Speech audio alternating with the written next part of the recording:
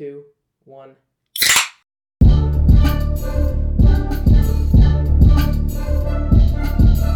Hello and welcome back to the Habs Puck Drop podcast. This is our weekly review where we review the week that was and the week to come.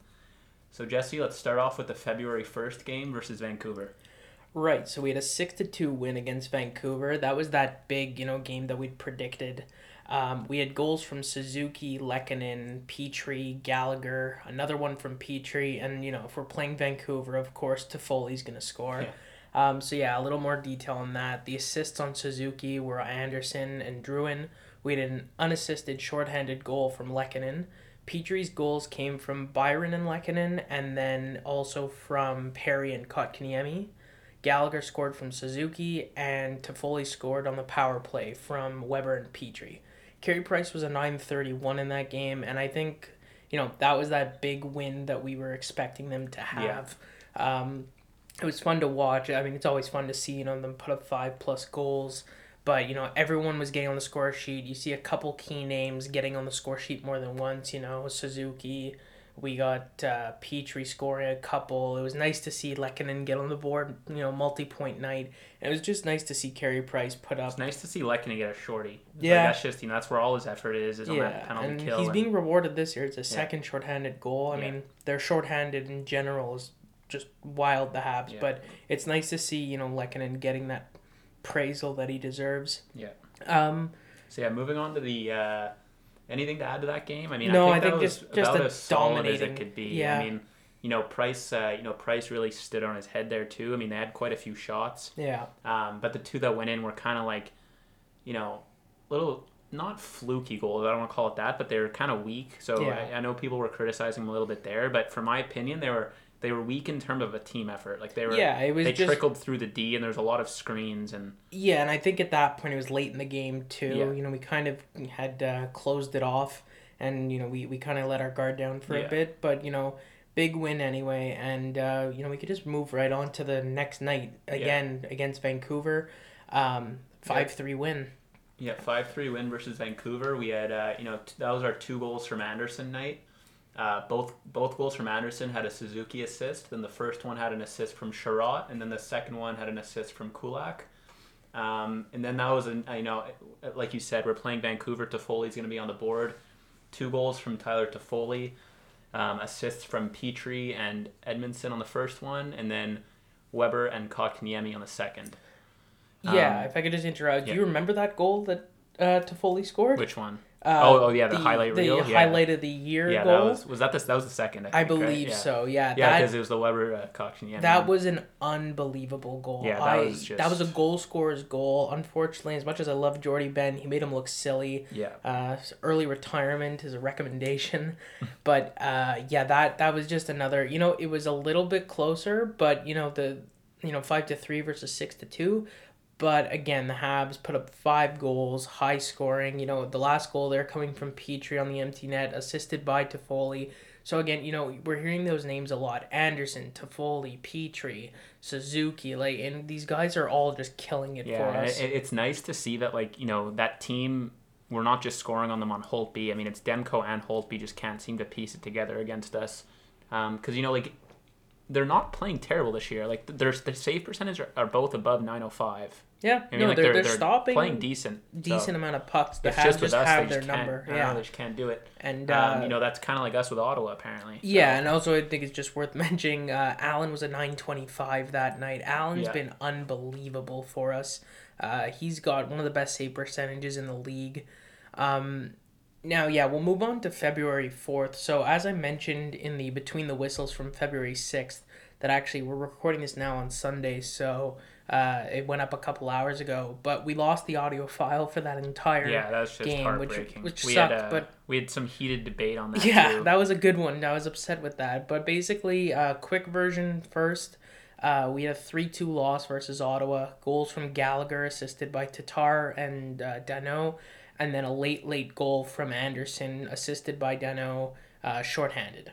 Carey Price was an .864 in that game, and a 3-2 loss to Ottawa, that stung. Yeah, that was a game where we had predicted, I was talking to Jesse before the game, and I was like, we might see an 8-0 game. We might see an 8-1 double game. digits. We were, this was supposed to be the worst defense versus the best offense. And this is a goaltender, Matt Murray, who I guess you could look at it like in the sense that he's not a terrible goalie, and he's been playing terrible, so maybe it was time for him to actually show up. But we're talking about a goalie who had a 4.8 GAA and who was an 8.45 on the season. So this is a team that we should have just lit up, but I don't know what it was. We came out with no fire in our belly. We weren't forechecking. We weren't back-checking. Puck was getting stripped from us. We couldn't dump and chase even. What we noticed a lot was Jeff Petrie not handling the puck well. It was jumping over his stick. It was a very rare game. Everything that could have gone wrong did. We gave up 2 very quick goals that we just didn't seem to bounce back from. And I remember us talking about just the Habs being such a dominant rush offense team. We were getting met at the blue line, and we weren't, playing our game. We were kind of dumping it in and, kind of playing the cycle game that just, it doesn't work, especially against a team like Ottawa, where that's the only thing that they really do have is they have a couple guys who are big and they can bang and crash on the boards, Well, that's what I was going to jump in there, is like with the Perry Goodbranson fight. Yeah. You know what I mean? Like, it wasn't great to see Perry lean into the ref and look like he was asking him to stop it. I think he pussed out a little bit there. A little bit. We were saying in our lost audio that I think Perry thought he got Brandstrom, but he got Goodbranson. So exactly. A little bit of a weight difference there, but even Perry just didn't look like he was in it. Everyone just kind of looked out of it. I think this is a good time, if Armia comes back, to kind of throw him back in the taxi squad, because it's like we were saying. He's going to be good in small bursts. Mm-hmm. I want to keep him healthy. I want to keep his fire going. Yeah. And I wouldn't be opposed to swapping him either with Frolik or if Army is healthy. Yeah, I'm completely for that. And that's basically it. Honestly, that game was just a dud. It was one that I just really wanted to move past. I really hoped that the next game against Ottawa was going to be, a big redemption game. Which, we'll just move on to it, I guess. It wasn't a massive redemption game. I think, I mentioned in the podcast, Paul Byron, he had a quote to the media that came out during the second game in Ottawa where he said, good teams don't lose 2 games in a row. And I think that, that's a big statement, especially when you're playing the way you did. Paul Byron making that, that's motivational, but you guys got to show up. Beating Ottawa 2-1 in the second game, that was anybody's game. Yeah. And it was hard to watch them play basically the same way they played against Ottawa in the first game. But, they just got a few extra lucky bounces. Hey guys, I missed that game. I couldn't make the 1 p.m. start. So I'll let Jesse take the lead here. But from what I heard, it was, very physical game, but a lot of what we saw in the first. That's exactly it. And they just played the same with a couple different bounces. We had a power play goal from Petrie, and then we had a later goal from Anderson via Suzuki and Drouin again.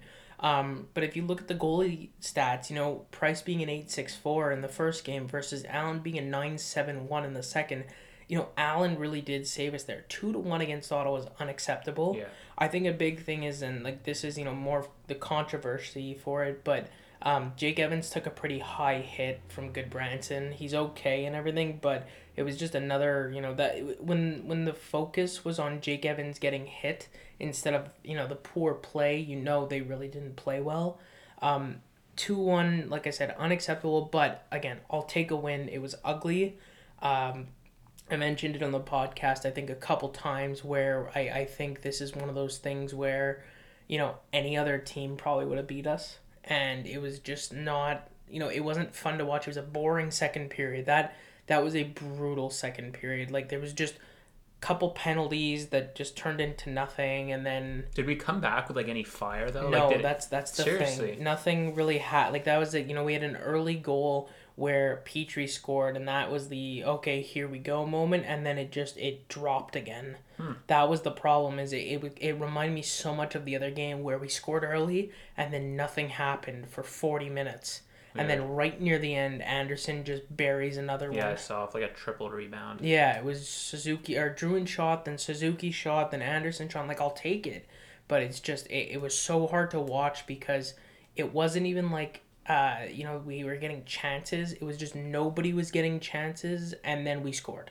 see, I don't know what the hell is with us with these teams. Like, I'd almost rather us be in a conference. I'm obviously being facetious here, but like, I'd almost rather be in a conference with like Tampa, Boston, Philly, Yeah, to force us to play rather up. than be in a conference with like, Detroit, Ottawa. Like, Yeah.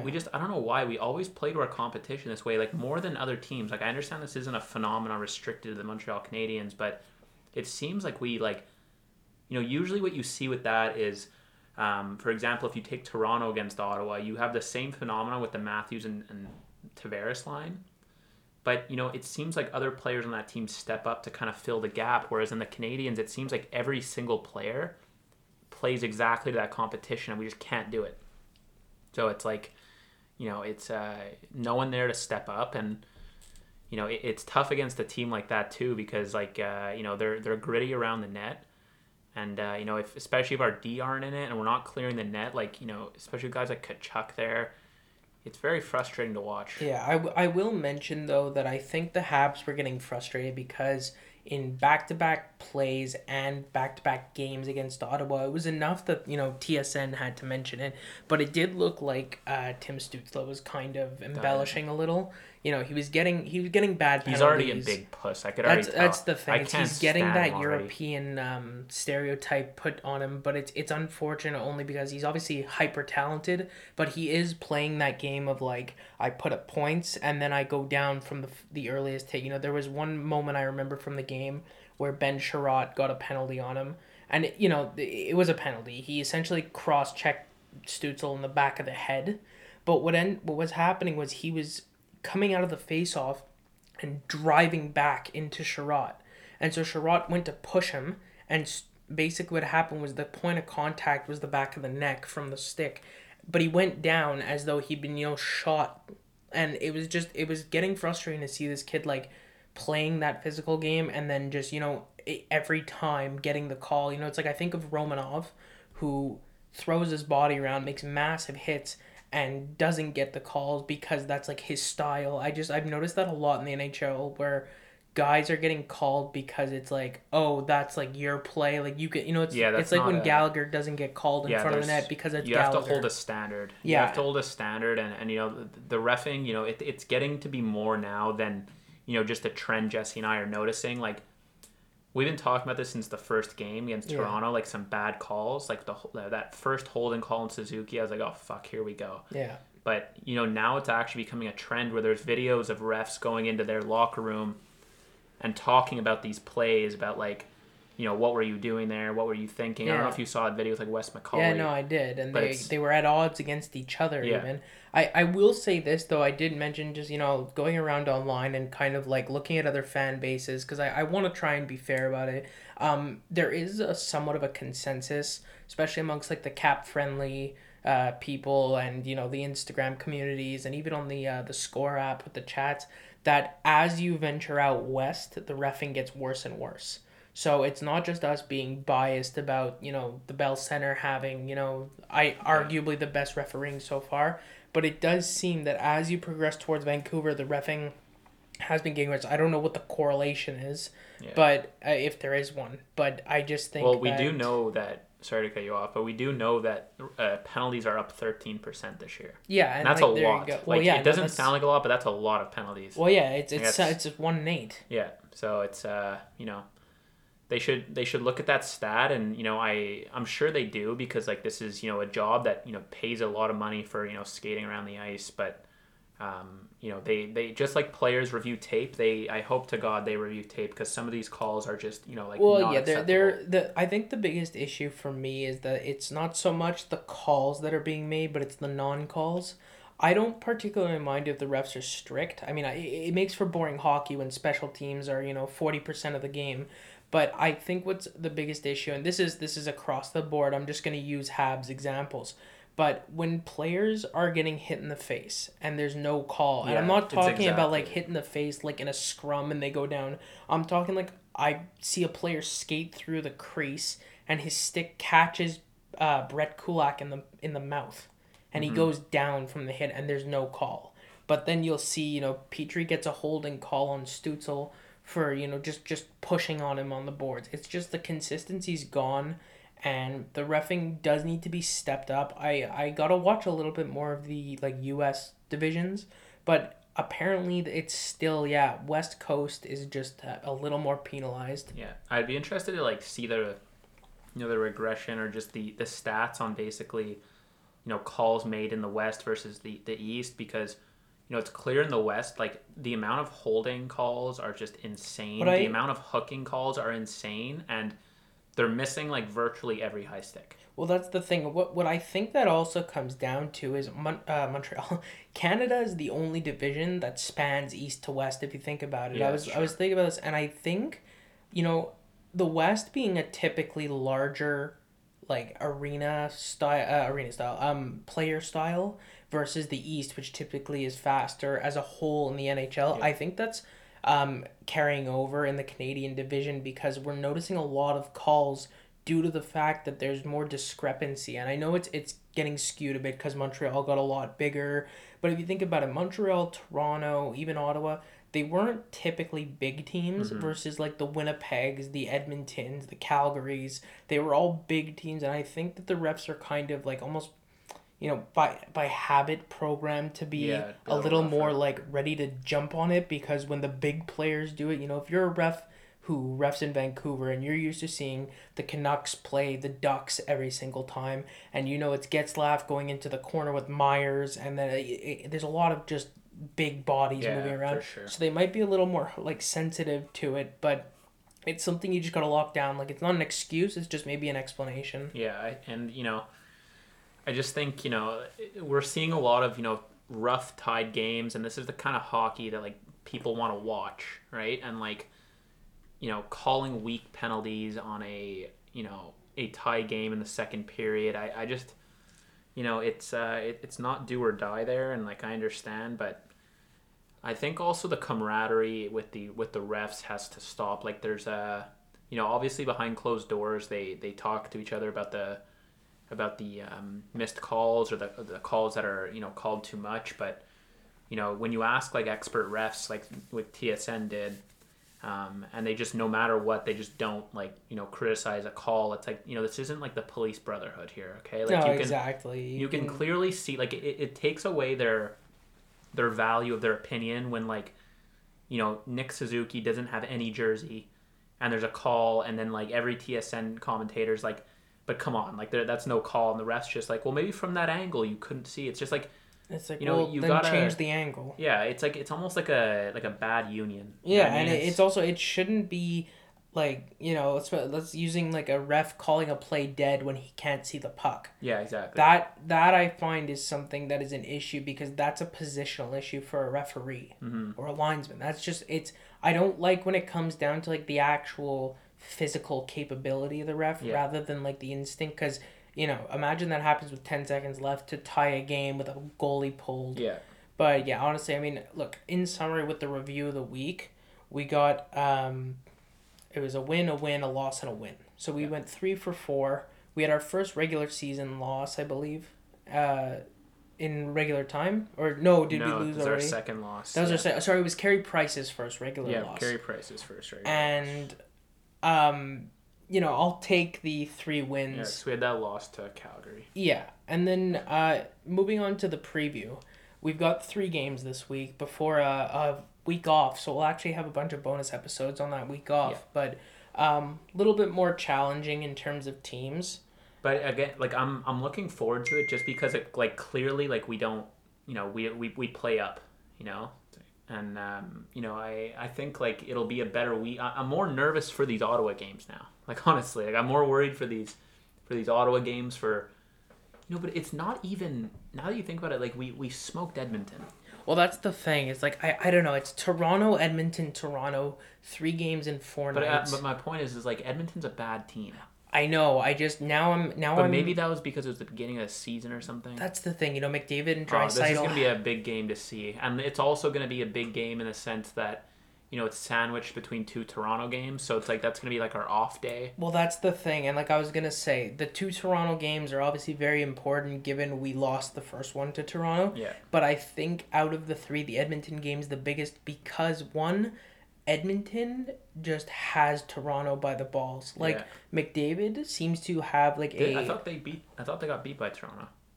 Did they? Yeah, I could have pretty sure. sworn they won Let at me least. double check They that. played a couple games, but while you're looking at that, I'll bring it up. McDavid and Draisaitl hadn't come to life yet, and now they have. The only thing is, we seem to really have a handle on that, and I think that's when the Habs, and this is where I'm getting my like theories from here. When the Habs only have a few players to focus on, they do very well. When they play Vancouver, they have one line to focus on. When they play Edmonton, they have half a line to focus on. When we play Ottawa, we don't really have someone to focus on. That might be why we struggle Yeah. with them. Yeah, so Toronto with the Oilers, they have 2 wins, a loss, and an overtime loss. So they're not doing great against them. Definitely not as good as we are. But no, I completely agree with you. It's like having that target is clearly an easier scenario for the Habs. But you know, those Toronto games are huge because those are those 4 point nights we're talking about, and Yeah. obviously that runs across the division. But we're not Edmonton's not battling for a spot with us, but Toronto, we keep going between first and second with Toronto. So there's going to be big games. Also, Toronto plays us back to back, but we have a game between those two. So Right. I'm hoping they really figure out this Carey Price and Jake Allen thing, because that's going to be a stretch of games that it's really going to actually matter. Yeah, I mean the one thing working in our favor, and this was announced today. Actually, I don't know if you got a chance to even see it. Toronto's depth is all gone. Like Yeah, they're Thornton's screwed. out, Simmons is out, Robertson's out. Well, Simmons, okay, like Simmons, they play their guys like to the bone. No, I Okay, know. it's like, did you think Wayne Simmons was gonna be able to play like this for this long? The guy's fought like 5 times already. I know. He's It's- playing like insane minutes. Well, we for called what he this from is. the beginning. And like Joe Thornton too. It's like, we're gonna play Joe Thornton on the first line with first line minutes. It's like, are you insane? Yeah. He's like an old man. Oh, I know, and that's exactly it's management to a certain degree, and that's it. So I'm not terribly worried. I almost prefer, and this is what I was kind of getting to, is I'm thinking about the teams that gave us the hardest time, um, minus the first game in Toronto, because I think even Toronto fans would agree that was really just who scores last. 6-5. That wasn't us getting outplayed. But the two teams that gave us the hardest time so far are Calgary and Ottawa. And it's interesting because those are the two teams where I would argue they don't have like a bona fide superstar. Like I understand Gaudreau, Monahan, Yeah, but Kachuk. it's not like that. Those guy are coming good up the players, but like they don't have that, McDavid, Matthews, Pedersen, Hughes, like these guys who are just, like Yeah, the no, I face agree. of the league. And so it's interesting that the teams with kind of the least amount of star power Yeah, like gave us the pseudo biggest depth. issue. Yeah, Like exactly. Ottawa has pseudo depth, just in the sense that Exactly. like they're obviously not a deep team, but like their third line is like their second line. Right. So it's kind of a harder target, but we're gonna have to figure it out. I think a lot of that had to do also just with Matt Murray. Like for some reason he's got something against Montreal or something, but Yeah. that guy's a piece of shit this year. Yeah, well, I I mean, mean, yeah. Like, it's- I think he's an 8.48. He was an 8.45 when we played him. Then after our 2 games against him, I think he's like an 8.70 or something. Yeah, he had two very good games that you could, like you said, you could argue he was due for, but at the same time, yeah, he absolutely stepped it up against Montreal, and I think that was also maybe a little bit of a personal vendetta when it came to like last year in the bubble. Yeah, probably. Oh no, sorry, what am I saying? not He Matt, wasn't. yeah. He was already gone. Yeah. But yeah, in general, yeah, I think he just has the same effect. Like we said, you come to the Bell Center, you get hyped up, even when there's no fans. So, do you want to move on to the current events? There's a couple important ones that we can talk about. Just before we jump in, just go back to the preview. Who do you have starting these games? I goalie-wise? think they're gonna go Price for the first Toronto game. Then they're gonna play Allen against Edmonton, and then I think they'll probably go back to Carey in Toronto. But I think don't they know. might give Allen the sec. It might go Price, Allen is what I'm thinking. But they're definitely gonna give Price the first start just based off the fact that Allen played the Pulling up their last one. schedule here, because they obviously they don't do this in weeks, right? Like they do this in games. Mm-hmm. So like if we go to February, we have we have a 7-day break after that. So it's like you were saying, we have our bye week. So oh boy, that's gonna be tough to make the decision on. I just you got to look at Price's performance with Toronto, and I'm The other thing I'm thinking is maybe Price, Allen. and then give Price a nice long rest. Say you have 2 back-to-backs, and then you're off for 9 days. Yeah, I'd maybe do that. But yeah, yeah. either Not way, sure. the nice thing is, as much as people harp on Carey Price, we do have 2 very solid goalies, Yeah. and you know what, I would play Carey Price at least, 2 of them, because it's Carey Price. Yeah. It's he's not No, going I to completely be, agree. especially looking at the last game. He was an 8-6-4. You look at a team like Toronto, like either way you slice it, it's going to be a high scoring game. Exactly. I mean, like they're high octane offense. They really pump the goals out, but so do we. And I think I think Carey and Allen could do it. I think just maybe splitting them. Game 1 and game 3.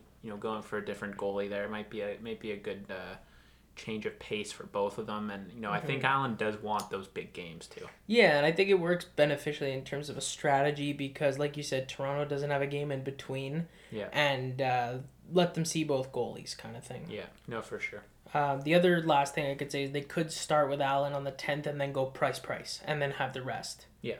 But anyway, we'll move on to the current events. There's a couple cool things in the news this week. So I believe it still is at the moment, but I could be wrong.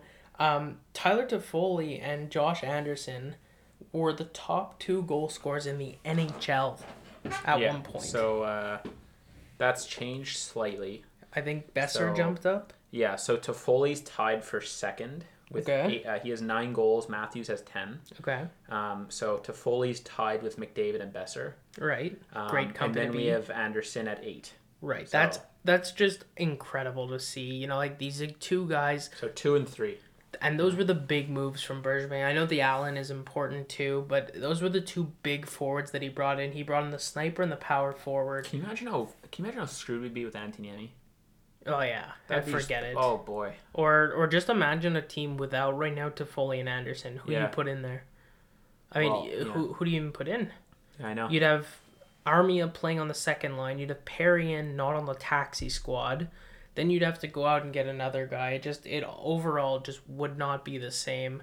But yeah, it's just so nice to see basically Bergevin's moves pan out. Yeah.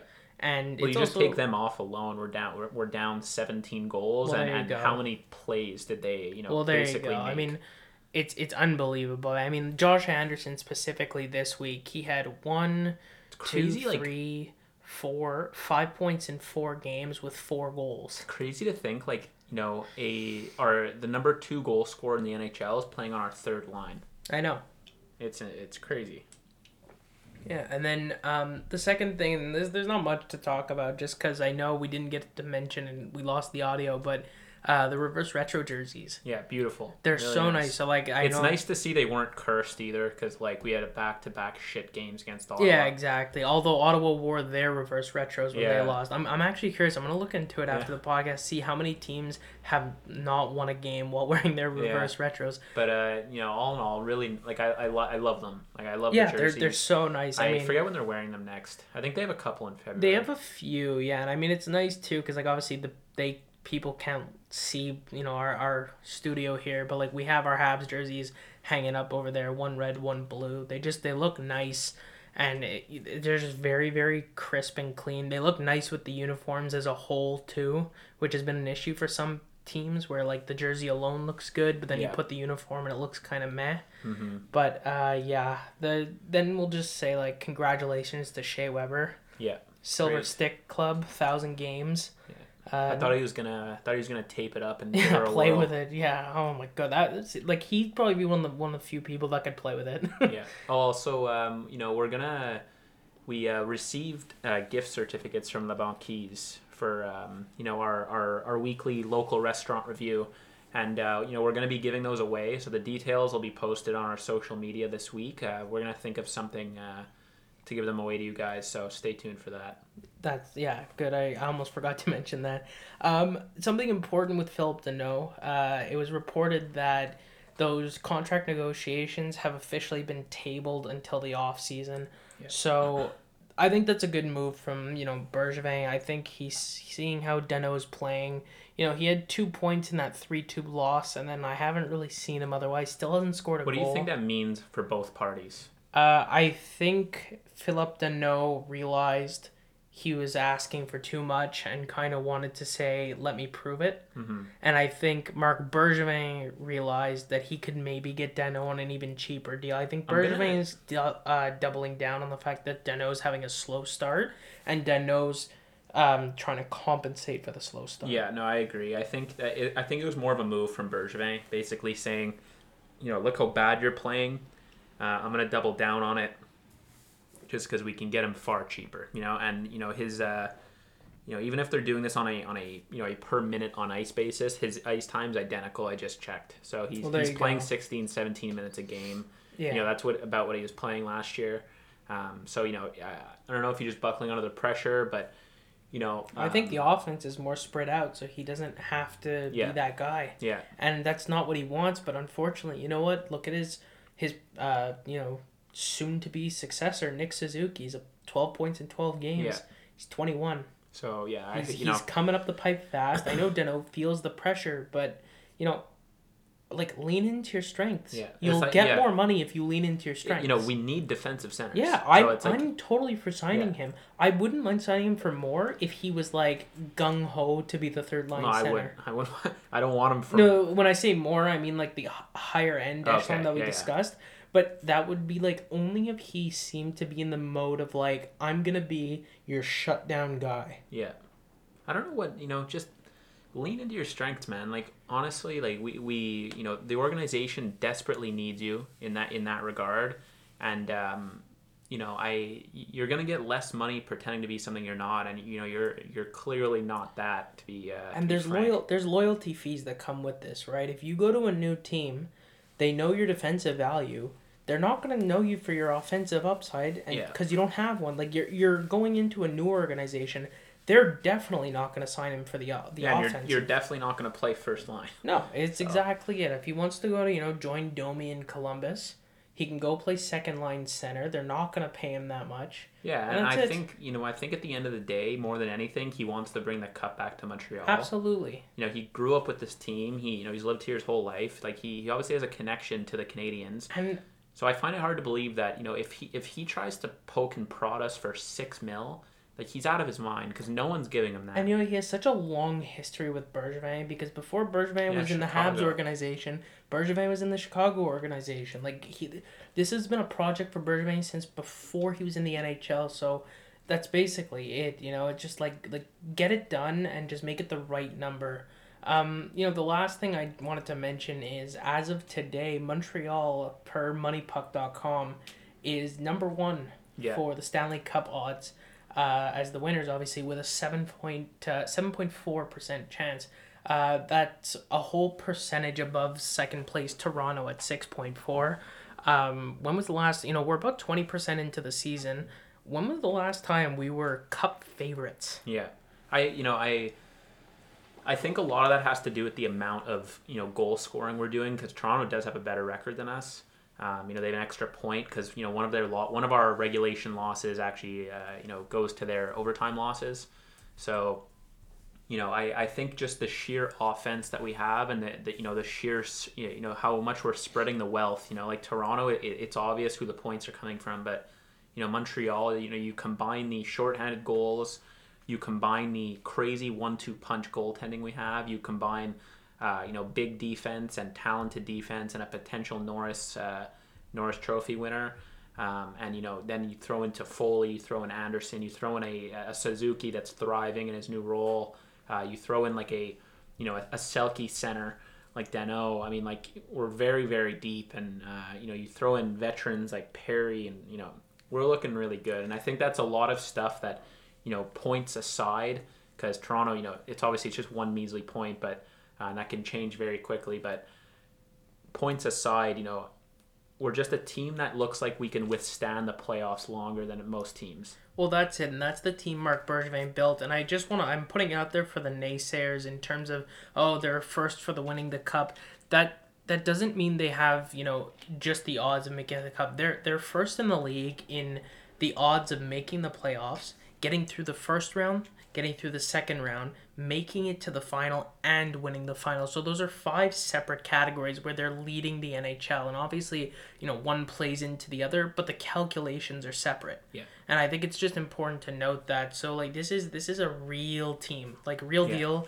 And this is a team that's set up to win for quite a while. But, for the most part, our next week of play is going to really, it's going to be a real test to see how, one, we make out in the standings. And then two, playing these caliber of teams, it's going to, it's 2 Torontos. Those are big games. Yeah, and that's what I think is going to be the tell for the rest of the year. Yeah, because, we'll have to see. But I'm really looking forward to this week.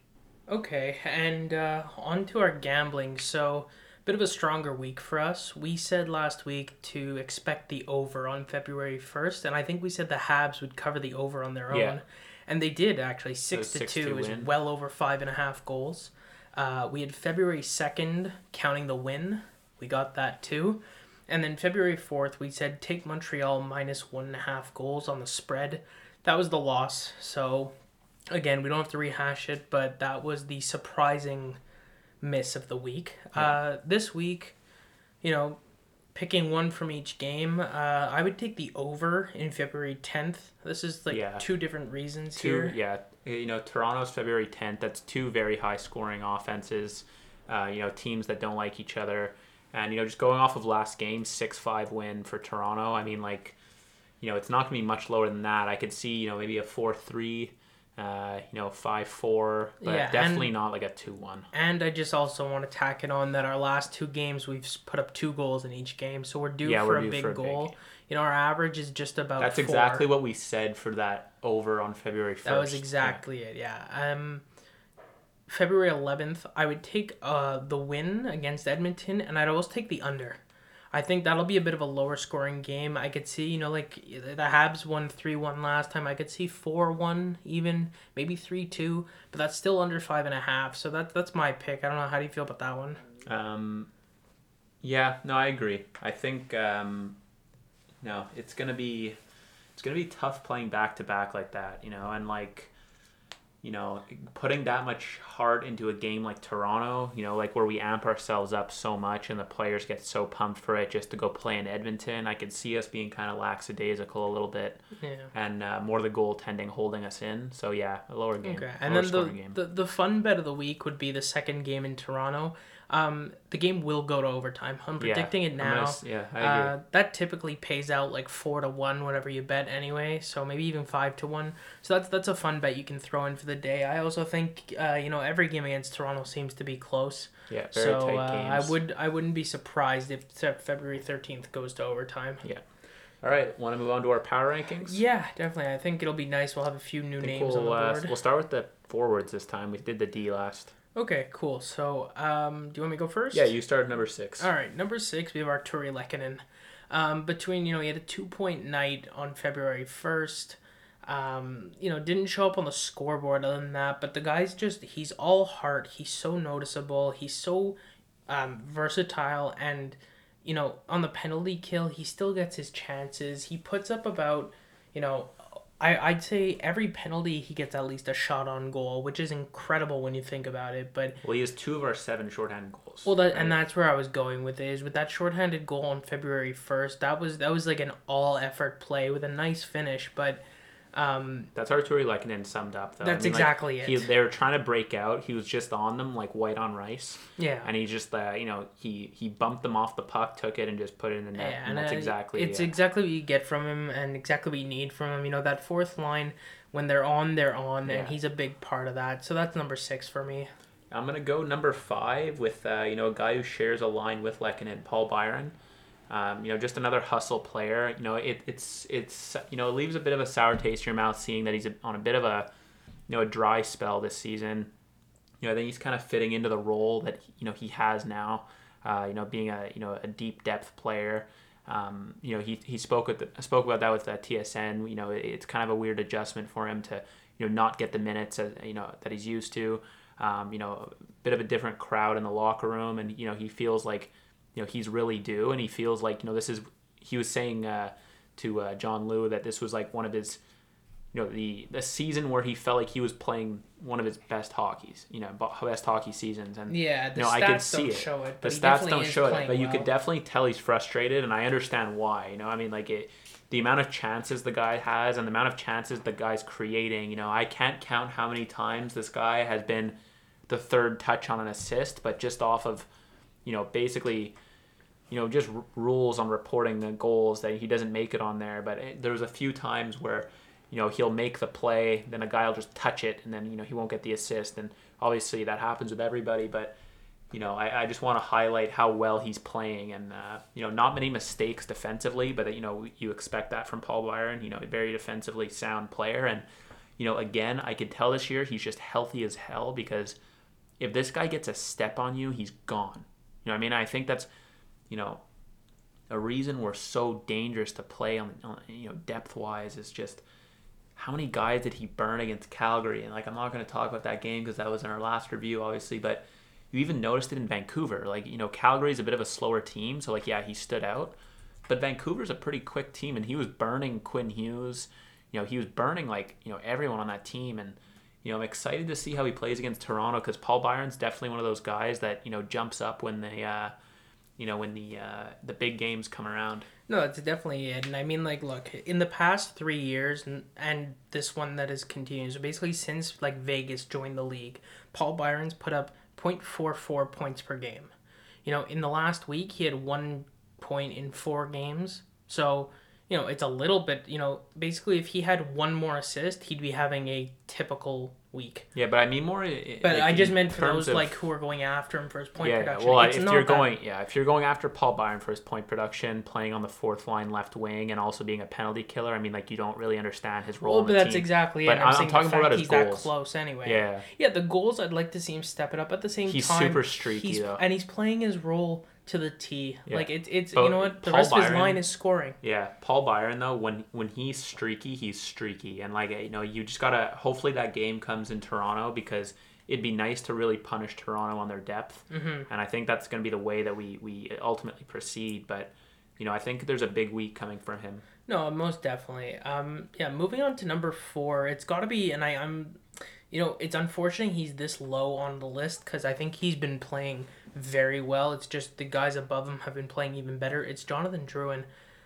He's a catalyst for offense right now. I mean, he's got, numerous points across 4 games, and he's noticeable on the ice finally. Yeah. When he has the puck, I mean, I know you missed this during the other game there, but there's a play in terms of heads-up movement where he was coming across the ice from right to left, and Brady Tkachuk swooped in to check him, and he stopped on the dime. When you watch it in slow motion, they showed it, it kind of looks like those videos, when a car drifts and it just misses the person? It's literally like that, and then he had the foresight to kind of hesitate, take a step back. He made 2 guys completely miss him, and then made a great play, which actually ended up leading to a big scoring chance for Josh Anderson. And it's good to see him kind of finally comfortable in his role. Yeah, basically. I'll jump in here. One thing I've criticized Drouin a lot, and how he's played for us in the past, but this year what I'm really noticing with him, and we've explained this on the previous podcast, but I'm gonna add something else. But obviously you take away these unnecessary fancy plays, and I think he's realized that he obviously has silky hands, but he's not that guy. I mean, he's not the Patrick Kane, who can just deke around you all day.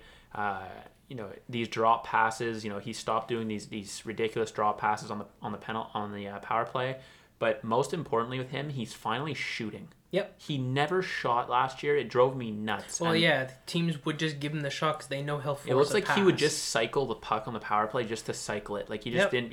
I don't know. It drove me nuts. When it comes to me, just put it to the point. But even in the last game against Ottawa there, where Josh Anderson buried the third rebound, he took the shot there. Yeah. Drouin took the shot and it led to a goal, and he could have easily dropped it to Suzuki. But it's nice to see that. And what I mean, just looking briefly, I mean, 2 points in 4 games. He's got almost a point per game on the season. Yeah. He's really showing, it's he found his groove with Suzuki in the bubble, and they kept it, and if anything, they just enhanced it with Anderson. That's one thing I'm loving with the Habs right now too, is we're not doing this fuckery, moving the lines around Yeah. every game. Like, that's just, it clearly... Well, that was the biggest issue we had in the loss to Ottawa. As we noticed it, they started putting out special lines for the third period, and it was like, oh no. It's like you gotta just let these guys gel together. And like Yeah. I noticed last year, like they just kept moving everyone around. And like Yeah. I understand when you have a loss, you want to change something up, but like you might be losing because you haven't given them enough time to gel. That's exactly it.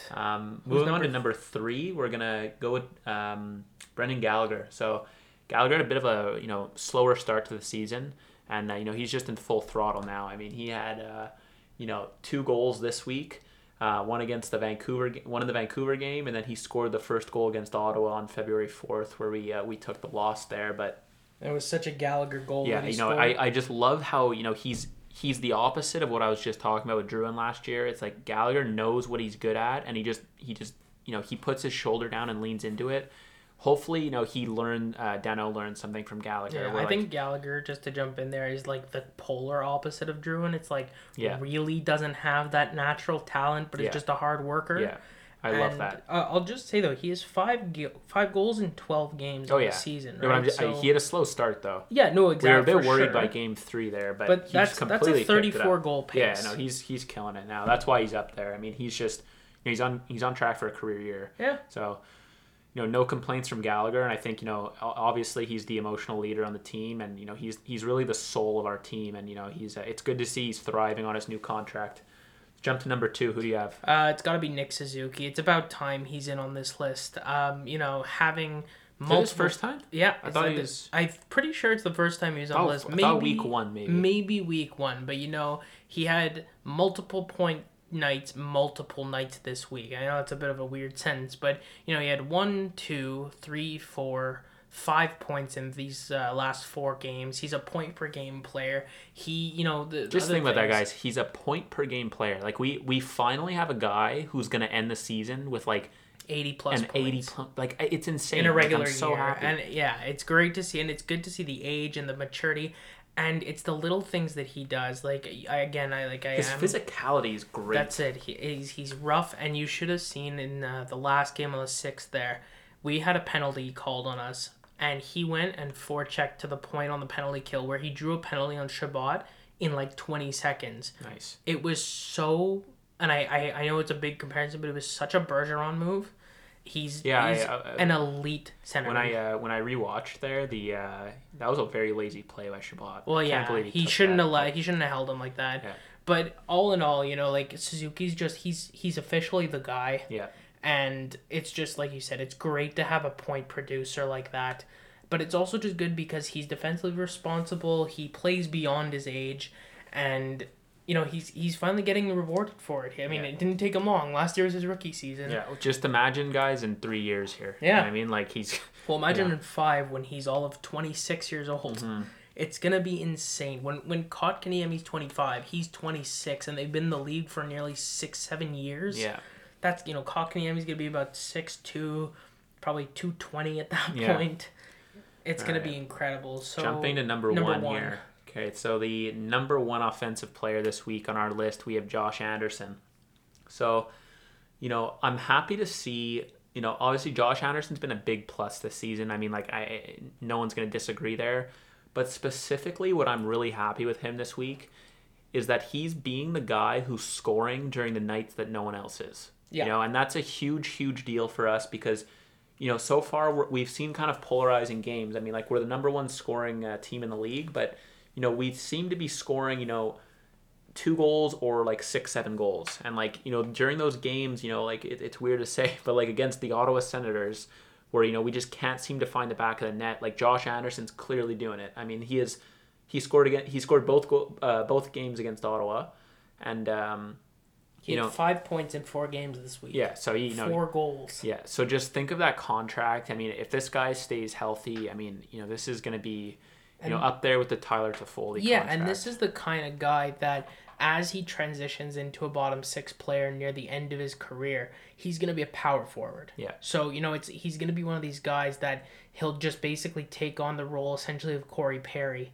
where he can just put his body in front of the net, play his role, and get out. And I'm sure, he's healthy, he's fine. He's so good. I love this dude. We Me were too. talking Yeah. about him about a year before he came to Montreal when we were looking at where do we move Domi. This was one of the guys that always came up. Oh yeah, yeah, and he's he always had that question mark around him because of his injuries there, but he's kind of given us a few scares this season. Luckily, like all not related to his shoulder, just kind of fluky like diarrhea incidents. Yeah. But I couldn't be happier with Josh Anderson. I'm just it's nice to see we have such a unique player on our team. Like there's not many guys like him in the league, and I'm happy he's number one there. Moving on to defensemen, who do you have for number 3? It's got to be Brett Kulak. I mean, a bit of process of elimination here because it wasn't Mete, it wasn't Romanov. Sherratt was undisciplined, and Edmondson was neutral, which I'm okay with, but he was still, I think he had an assist at one point, but I didn't really notice him much. But I will give Kulak a few props here. One of the reasons why I have him as top 3 is he had to deal with that Mete situation. Yeah, and he successfully dealt with it. And yeah, he basically mitigated Mete being on the ice. Yeah, there was like 3 or 4 plays where like you could clearly see on the ice that Kulak picked up the slack and didn't allow a Victor Mete turnover to lead to a goal. And that's it. And he also put up a point, so that puts him basically I like looking at their points per game and comparing it to the week. He's completely on track. Yeah. So, not much to say. I hope you guys don't jump down my throat here and be like, well, you just said, the Mete loyalists say this, but I think Kulak, has more potential in him than what we're getting. And I think this season, it's the first season where he's been given a D partner. And a role. Yeah. Role. But, just like I was saying with, Jeff Petrie and Arturi Lehkonen, these guys finally have a slot or a piece in the grand scheme of, the puzzle that is the Montreal Canadiens. And like now that they're in that role, we can actually see what they're made of. And I think Kulak, now that he has a bona fide pair on defense, like we can actually see what his ceiling is. So, I'm excited to see how he plays for the rest of the season. Number 2's got to be Shea Weber this week. He put up a point in the game against Vancouver, and then he put up both games of Vancouver actually. So that's 2 points in 4 games. That's great. But it's also just the fact that I just noticed him on the ice. He was skating well. He was holding the line surprisingly well, which we know is not a strong suit of his. And, he's making the smart plays. He's taking shots that aren't missing the net or killing Brendan Gallagher. Yeah. He played very well, very stable presence. And I don't know, I liked what he did this week. He kind of rallied the guys together a little bit too. You can see when we were getting frustrated, you could see him talking to guys on the bench too. It was obviously a big week for him with the silver stick and everything, but I think he just again showed that he's one of those guys in the league that just everyone would kill to have. Yeah, he's such a presence on the ice. And speaking of presence on the ice, we're gonna move to number 1 here, and Jeff Petrie, I can't believe this guy. This guy is obviously a contender for the Norris this year. I'd be remiss if I didn't, think Cale Makar was leading the league here because just with his play. But I think Jeff Petrie has slightly more defensive upside to him. Cale Makar is looking at the history of the North. It doesn't normally go to a young guy. No, it's normally an older guy. Look at the Giordano's. Look at Yozis and Carlsons and Hedmans. These are all guys in their late 20s, early 30s. The NHL has a soft spot for veterans that step up, and Petrie's making a case for himself to be a Norris. Point per game now? Just about, I believe, yeah. And I think he's first or second in scoring amongst defensemen in the NHL, like goal scoring. I mean, yeah, he's just and.